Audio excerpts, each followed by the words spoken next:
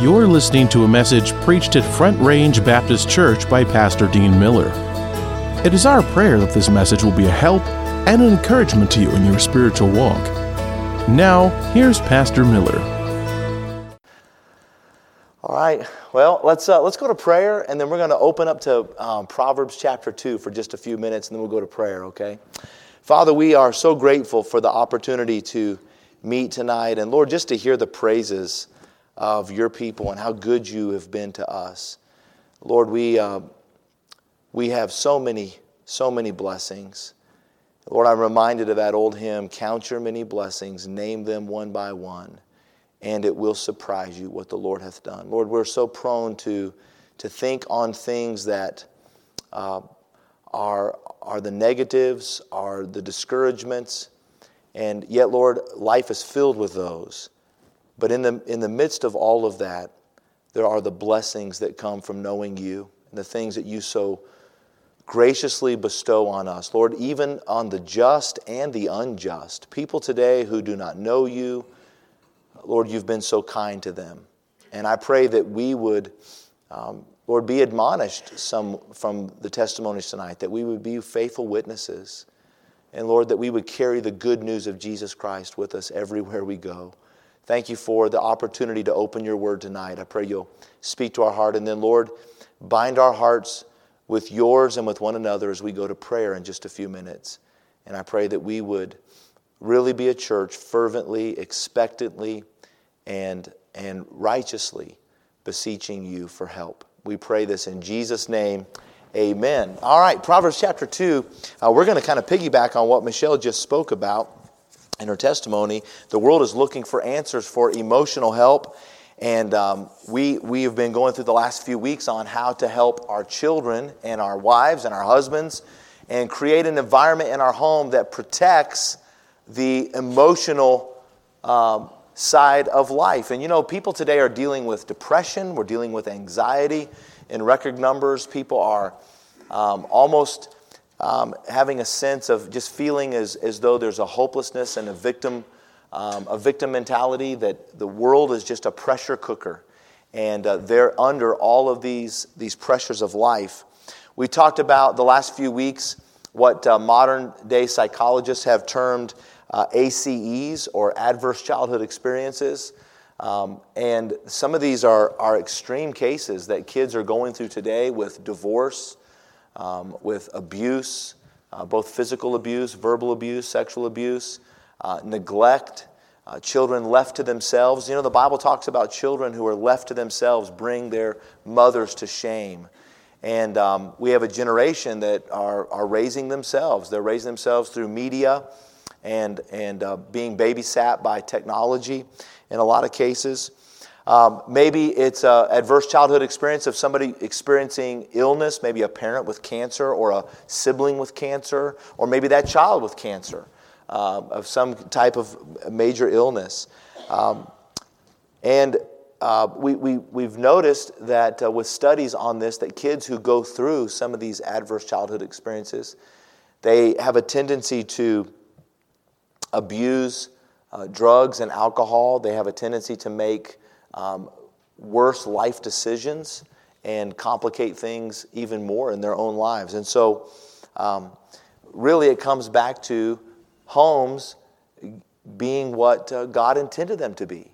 And I am not ashamed that our family has followed a biblical model of a home with a husband and a wife, living out the roles that God set out. I don't think that my wife feels inferior to me. She doesn't feel like it's been, some man who is suppressing her and putting her down. And we've heard all of these terms today that the world has conjured up of that make the differences between the sexes as some evil type of thing. And I want to tell you, God made men and women different.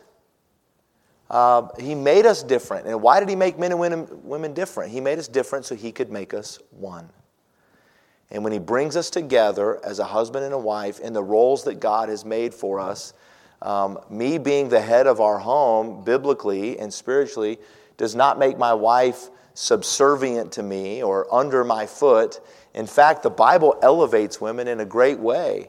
And my wife is superior to me in so many ways. In fact, one of the ways she's superior to me is at being a woman. She is much greater at being a woman than I am, and I'm thankful for that. I'm so grateful that I married a woman, and one that knows how to be a woman, and she has been the ideal for our home. And so our homes are really in trouble. My wife sent me a clip the other day. She sent me a little video of Billy Graham preaching back in the 1970s, talking about the rise in the divorce rate after the whole sexual revolution of the 1960s and 70s, the rise in the divorce rate. And he was making the prophecy that he said there is coming in this generation perhaps such a devaluation of the home that maybe there won't even be homes in our lifetime. And boy, I'm looking around and I'm seeing people cohabitate under the same roof, but I wouldn't necessarily call it a home. People live in that house, but it's not necessarily a home. What makes a home? Well, the Lord makes a home. God makes a home. He created the first home and He made the home, and we want to walk in His ways. And I really believe that God set up the home with a husband and a wife, mothers and fathers in their roles. Husbands and wives loving each other, mothers and fathers loving their children and training their children and raising their children. And when we do it God's way, we build a fortress, a defense, not only physically, but spiritually and emotionally in our homes. And we can protect them from so much of what's going on in the world. I look back at my life and I'm so grateful for the Christian upbringing and the home that my mom and dad provided for us as children. I walked in so much security. I didn't realize how much security I had. I really believed that I was growing up in Mayberry. Had no idea that I was living in a Mayberry home in the middle of Sodom and Gomorrah. I had no idea until I got out. I thought everybody had a home like we did. And then I realized very few had a home like I grew up in. And I'm so grateful for my parents. And we've wanted to do that for our children. And there's a fortress. And I said this last week, but I'm so grateful that there's a multi-generational group in our church who are here for these lessons. And the reason for it is because some of you are raising children. How many of you are currently raising children? All right, you're currently raising children. How many of you, all of your children are out of the house? All right, amen. And how many of you are in that elite club of grandparents? You're grandparents now, okay?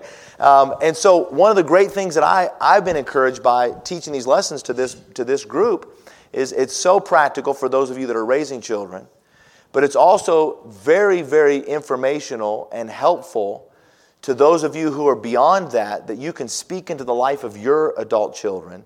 And also, you can help others in our church, the biblical model of the older teaching the younger. And we need that in our churches today. Can I just tell you, I wish I had some younger men in here tonight, but I want to tell you what I've seen in the last 70 years in this nation. For so long, you would see this generation, an older generation, and the older generation, let me borrow, Bryce, I don't want to put you on the spot, but let me borrow you for just a second, all right? So, Bryce, you're younger than me, right? Here, come up here and stand right there. For years and years and years, we've seen generational truths of an older generation living life, understanding how life works, maturing, growing, and then passing that wisdom to the next generation. And we've seen that work in this country for decades of older generations passing on wisdom.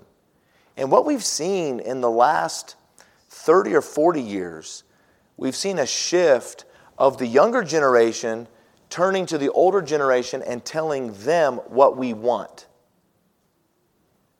You know, I think it's even safe to say, as a pastor, I can say this with a lot of confidence, that even in our churches and in so-called Christian homes, oftentimes kids are in charge. And some of us want to be deeper theology. We want to study the Word of God, and our kids are not being raised in the nurture and admonition of the Lord. We're growing in information, but we're not passing on those values and those truths to our children. And our kids are in charge, and they're not behaved. They're not disciplined. They don't understand character traits and qualities. They're not being taught that. They're in charge. And what they want goes. And I see that as a pastor more times than not. Through my 20 years of pastoring, I've seen children in charge of the homes. And can I tell you, parents are supposed to be in charge of the home. And this whole generation of, well, why? Because I said so. That's why. And, that seems to be harsh parenting in these days. We've become so soft and so sensitive. And can I tell you, our softness and our sensitivity has created an open door to all the pressures of life and into our children's lives. And then when they get hit with harsh realities, they don't know how to deal with it emotionally. And we're seeing the consequences of that in a generation. Instead of one generation handing down what they've learned about marriage, what they've learned about work, what they've learned about money, what they've learned about life, wisdom and experience and knowledge, we're letting the younger generation tell us what they want. And that is totally backwards from the way God intended it to be. All right, thanks, Bryce, for helping. And so we've been talking about this, and I've given you a couple things. A few weeks ago, I gave you what do kids need? What do our homes need to protect emotionally? Well, first of all, they need a godly example. The whole idea of doing what I say and not what I do, that destroys confidence. It destroys security. It destroys the ability to trust. And that leaves open doors, and it can wound our children in bad ways. And this is parents demonstrating the godly example in front of their kids, living it out. And I gave you a verse in Proverbs 20 and verse 7 where the just man walketh in his integrity, and his children follow after him. Where are our kids going to learn the character traits that we went over the last few weeks of contentment? If you had to look at your own children and ask the question, how content are they? Are they able to self-satisfy? That's what the word contentment in the Bible really is. It's to be self-sufficient. Paul said, I'm able to be satisfied from what's within me, not with what's just around me. I've been in whatever state I'm in. I've learned to be content. In prison, I have the Lord with me. And he wrote that, rejoice in the Lord always. And again I say rejoice, the Lord is at hand. Paul had his self-sufficiency not in everything that was around him, but by what was in him. Contentment is a character quality that we've got to pass on. Godliness with contentment is great gain. I mean, we live in a very discontented society. People don't have the means within them to supply their basic needs. Even emotionally or spiritually. And so what do? They're looking for everything externally. They're looking for drugs, alcohol, sex, money, everything outside to satisfy. And none of that satisfies. And we need to teach and cultivate contentment in our homes. And I believe that we as Christians oftentimes are some very discontented people. And we've got to pass that on to our children, contentment. And I won't go through that whole list that we've been through the last few times. You can go back and listen to them. But where are they going to learn those things of self-control? Being able to discipline self. Tact and thankfulness and tidiness and wisdom. Where do they learn that? Well, they learn it not through authoritarian rule, but they learn it through godly example. Paul said in 2 Thessalonians 3:9, not because we have not power. We have authority. We have power to speak into your life whatever we want to tell you. God's given us the power to do that. We have the right and the authority to tell you what to do. But Paul said, not because we have power, but to make ourselves examples unto you to follow us. And man, that's a powerful lesson for parents. Your children are watching you. And we need to be godly examples. And then we talked about last week, again, just very quickly, unconditional love. Unconditional love. Unconditional love gives a child everything they need, not everything they want. Unconditional love makes the child understand that they are accepted in the family. They're accepted. I may not accept what you're doing, but I accept you. I'm angry at what you've done, or I'm upset with what you've done, or I'm against what you've done, but I love you. And you can cut it that thin. We don't discipline in wrath and anger. The wrath of man, James said, the wrath of man worketh not the righteousness of God. We do more harm when we correct, even if we're morally right on the subject, and we correct our children because they did wrong, but we do it in anger, we've damaged that. You cannot correct bad behavior with bad behavior. And so we have to unconditionally love. that child needs to understand that I may not accept what you've done, but I accept you. And I love you. And I'm willing to stand in and speak into your life against what you're doing because I love you. And that opens up the opportunities for your children to come back and tell you things. That they feel like they can come and tell you anything because you accept them. That they're loved and safe and secure no matter what they've done. Unconditional love is not only just acceptance, but it's affection. Man, we need to show some affection. We need to put our arms around our kids. Even your big old teenage boy needs that hug. And they may stiffen and act like they don't like it, but they need it. And they need that. And they need to see mom and dad every once in a while just hug and kiss in the kitchen. And they need to see that affection and that a family can be affectionate. It's so sad. I have a thing. I was going to share it last week, and I didn't, just for sake of time. And I've left it in my office tonight. But James Dobson wrote a really good article on homes that lack affection. That oftentimes children will confuse, as they grow older, they'll confuse love with sexual love with the touch and so forth. And they don't understand that affection and not just sexual passion is expressed through touching. And a lot of times it can create in them a sense of promiscuousness, looking and seeking that kind of thing, but in behavior that's not righteous and not godly. Simply because in our homes we didn't physically hug and put our hands on and make sure that you do that. I'll tell you, it's been a blessing as my kids have gotten older to see some of the fruit of those things. And we weren't perfect parents by a long shot. But we tried to be very affectionate with our kids. And here just a while back, Deanna came with Anders during spring break. And I was at home and sitting on the couch. And my wife had Anders. And she was holding Anders. And Deanna just came and sat in my lap. And she just sat there. And it was just the three of us all Googling over Anders. But just the fact that a grown daughter felt comfortable enough to just come and sit down in Dad's lap, and that was okay, and it was common, and there was nothing inappropriate about that whatsoever, but it's just affection that is displayed, and that's unconditional love in the home. Then we talked about constant encouragement. What do kids need? What protects our emotions? Constant encouragement. Constant encouragement. And we looked at Proverbs 3, 21 through 26. We ask our Heavenly Father to bless us all the time. But let me tell you, encouragement from an earthly dad is a blessing.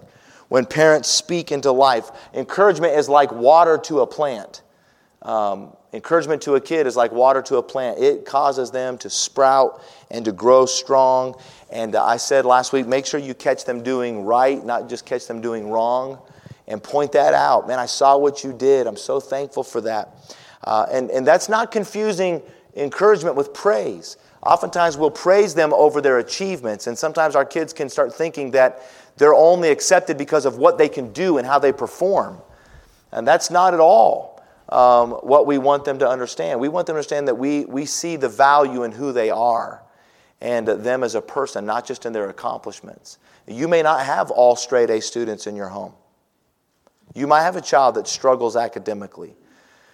But that kid that gets all the A's and gets $5 for every A, and the kid who's coming home working hard, pulling down C's, and they feel like they're second class, that's not right. You need to see the work that they're putting in and make sure that they're really putting their nose to the grindstone and giving it the best they've got. And if the best they've got is C, then man, that's great. And we need to encourage them. They need encouragement. And then number 4 tonight. Look at Proverbs chapter 2 very quickly. Proverbs chapter 2, verse 1. My son, if thou wilt receive, now this is a dad talking to his son, if thou wilt receive my words and hide my commandments with thee, so that thou incline thine ear unto wisdom and apply thine heart to understanding. Yea, if thou criest after knowledge and liftest up the voice for understanding, if thou seekest her as silver and searchest for her as for hid treasures, then, and you know what I love about this? I love that there's a parent who's putting an expectation on a child.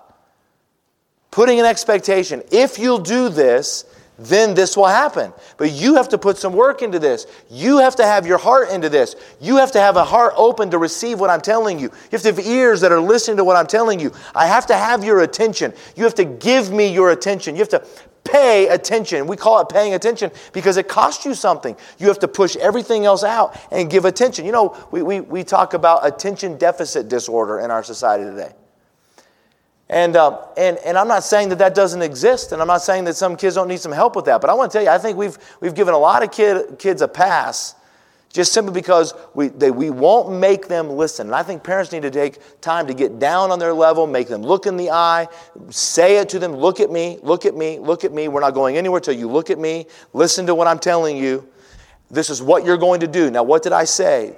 You said to pick up my room. That's exactly right. Now, you go pick up your room. And I think this is a dad saying, these are the things that you have to come to the table with. There's an expectation on you. If you do this, then, look at verse 5, then shalt thou understand the fear of the Lord and find the knowledge of God.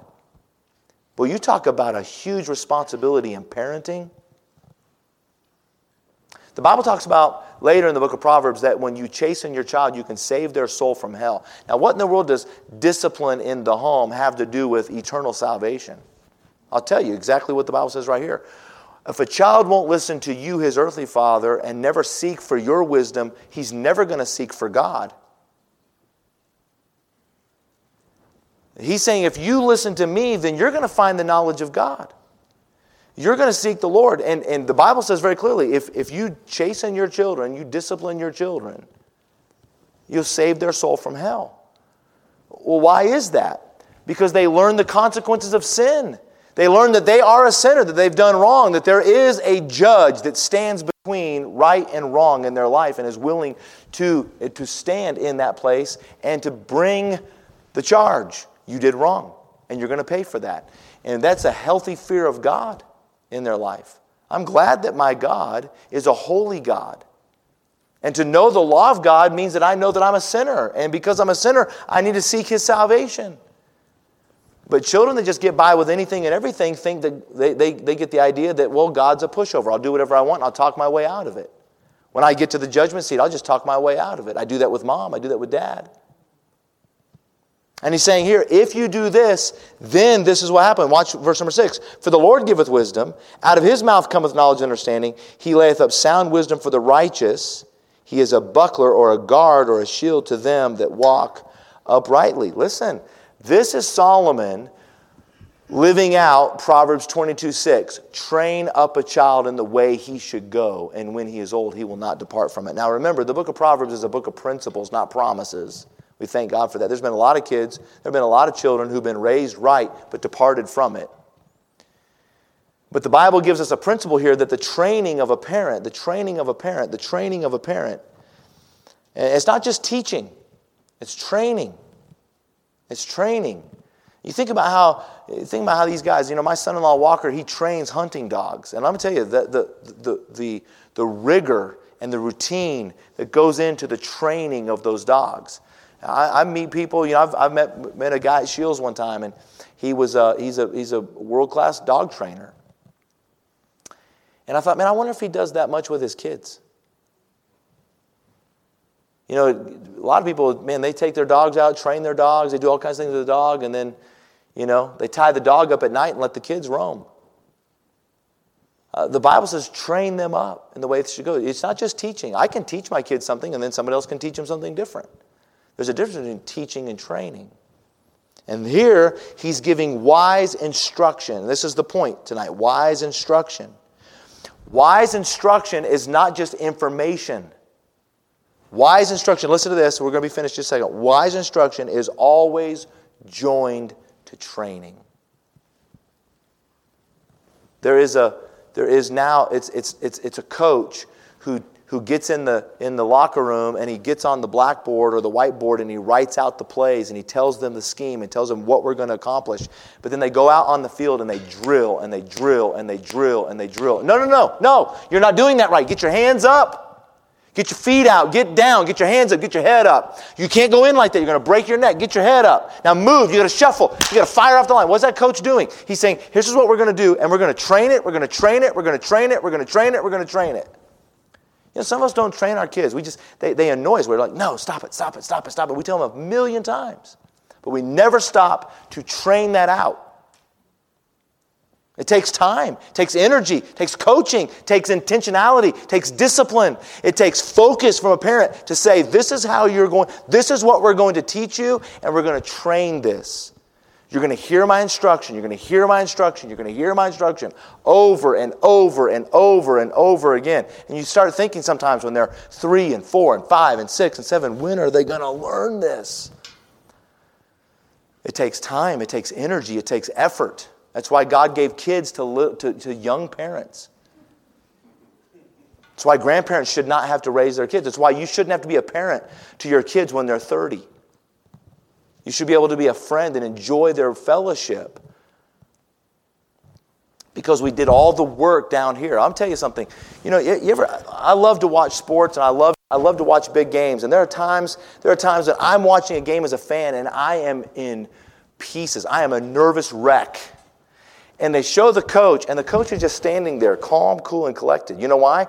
Because they've gone over this play 1,000 times. They've trained for this moment. And it's kind of funny to me when you see parents bring their kids into a public setting and the kids can't behave. And they're responding like, stop it, stop it, stop it. Well, listen, theirs should have been training a long time before they got to this part. We should have been training for this. They should have been ready for school. They should have been ready for going to being at the event is not the time to do all the teaching. Because now what you're doing is you're actually doing it for you and not for them. You're doing it to save face and not to change the heart of the child. And so this is wise instruction, wise instruction. Let me tell you something. Parents, how do we do this wise instruction? Well, you have to have a family time together. You have to have time together to worship the Lord together. You have to take time. You know, if a coach is going to win, you got to make a practice time, right, Brother Jason? You have a practice time. You got to have a time to get them there, and you have to have a plan when you get them there, what you're going to go over in that course of that time that you've got. Parents, we've got to take time where we're not just scrolling. We're eye to eye. We're not just not just leave me alone and go play your games. There's got to be a time as a family we get together and we go through things. One of the things that we did that was so helpful when Deanna hit about 13 years old, man, I started getting scared as a parent because the stakes became really high. And they were always high, but I was just recognizing it. And you ever have those moments with your kids, the scary moment, like, oh no, I'm behind. And I'll tell you what we did. We just started going through the book of Proverbs. In the mornings, we would read a proverb. I found a little video that just read the Proverbs, and it showed pictures, Bible story pictures that matched that proverb. And we would sit in the living room early in the mornings, and the girls would eat breakfast, and they would watch that, whatever day it was. If it was the 6th of May, we would watch Proverbs 6. And every proverb, it would show a Bible story that matched that proverb. And man, it was a wonderful thing. And I remember we had a really hard time getting Deanna out of bed. And in one of those proverbs that we were going through, and we were going through Proverbs now every month. They were repeating these every month. And Deanna was at that age of 13. You know, I don't know what happens when kids turn 13, but they die when they go to bed. And they need literally, there's 24 hours in a day, and they need 24 hours and 5 minutes of sleep. And I mean, they just sleep forever. And we had such a hard time getting her up. And one of the things that would play every month when we get to it was about the slothful man, the sluggard. And one of the pictures it would show on there is this parent trying to get their kid out of bed. And I remember Deanna one time after we'd seen that a couple times, and I remember it just kind of clicked with her one day. And I remember walking into her room, and I said, "Deanna, it's time to get up." Man, she was up. She gave me a hug. And I started getting ready, and that was totally out of her character. It was not at all what she had been. I thought, man, what's gotten into her? Well, I think wisdom was getting in. And just laying those groundworks from the Word of God. You have to have time to do it. The prime educational institution is the home. The prime educational institution is the home. And kids need to know the difference between right and wrong. I hear parents all the time say, man, they need to put the Ten Commandments back in the public school. Well, let me ask you a question. Do you have the Ten Commandments in your home? As a parent right now, could you tell me the Ten Commandments? If I had to ask you, list the Ten Commandments, could you do it?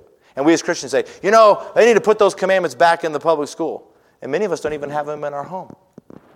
We've never gone over them with our kids of what God demands in our lives. One of the things that I'm planning down the road is in one of our building phases, I've got a beautiful monument picked out with the Ten Commandments. And we're going to publicly display them on our property. We're going to have a monument for the Ten Commandments. We're going to have it lit up, and we're going to put it right out in front of everybody that there is a God, and He has a law. And if we break His law, that we get the consequences of that. And thank God that Jesus came to fulfill that law for us, right? And to live that law out through us. But we're gonna put that prominently because we need to be teaching that to our children. They need wise instructions. How do we protect our kids emotionally? Through wise instruction. Taking time to teach them and train them. I want to tell you, I played sports through high school, and you have to look very hard to find stronger relationships outside of the home, stronger relationships than the bond between player and coach. You know why so many kids love their coaches and respect their coaches? Because the coach took time to say, no, we're going to do it this way. And then when the game goes on, the coach is always going, man, you did it. You did it. And that's the parent-child relationship. Take the time to train them.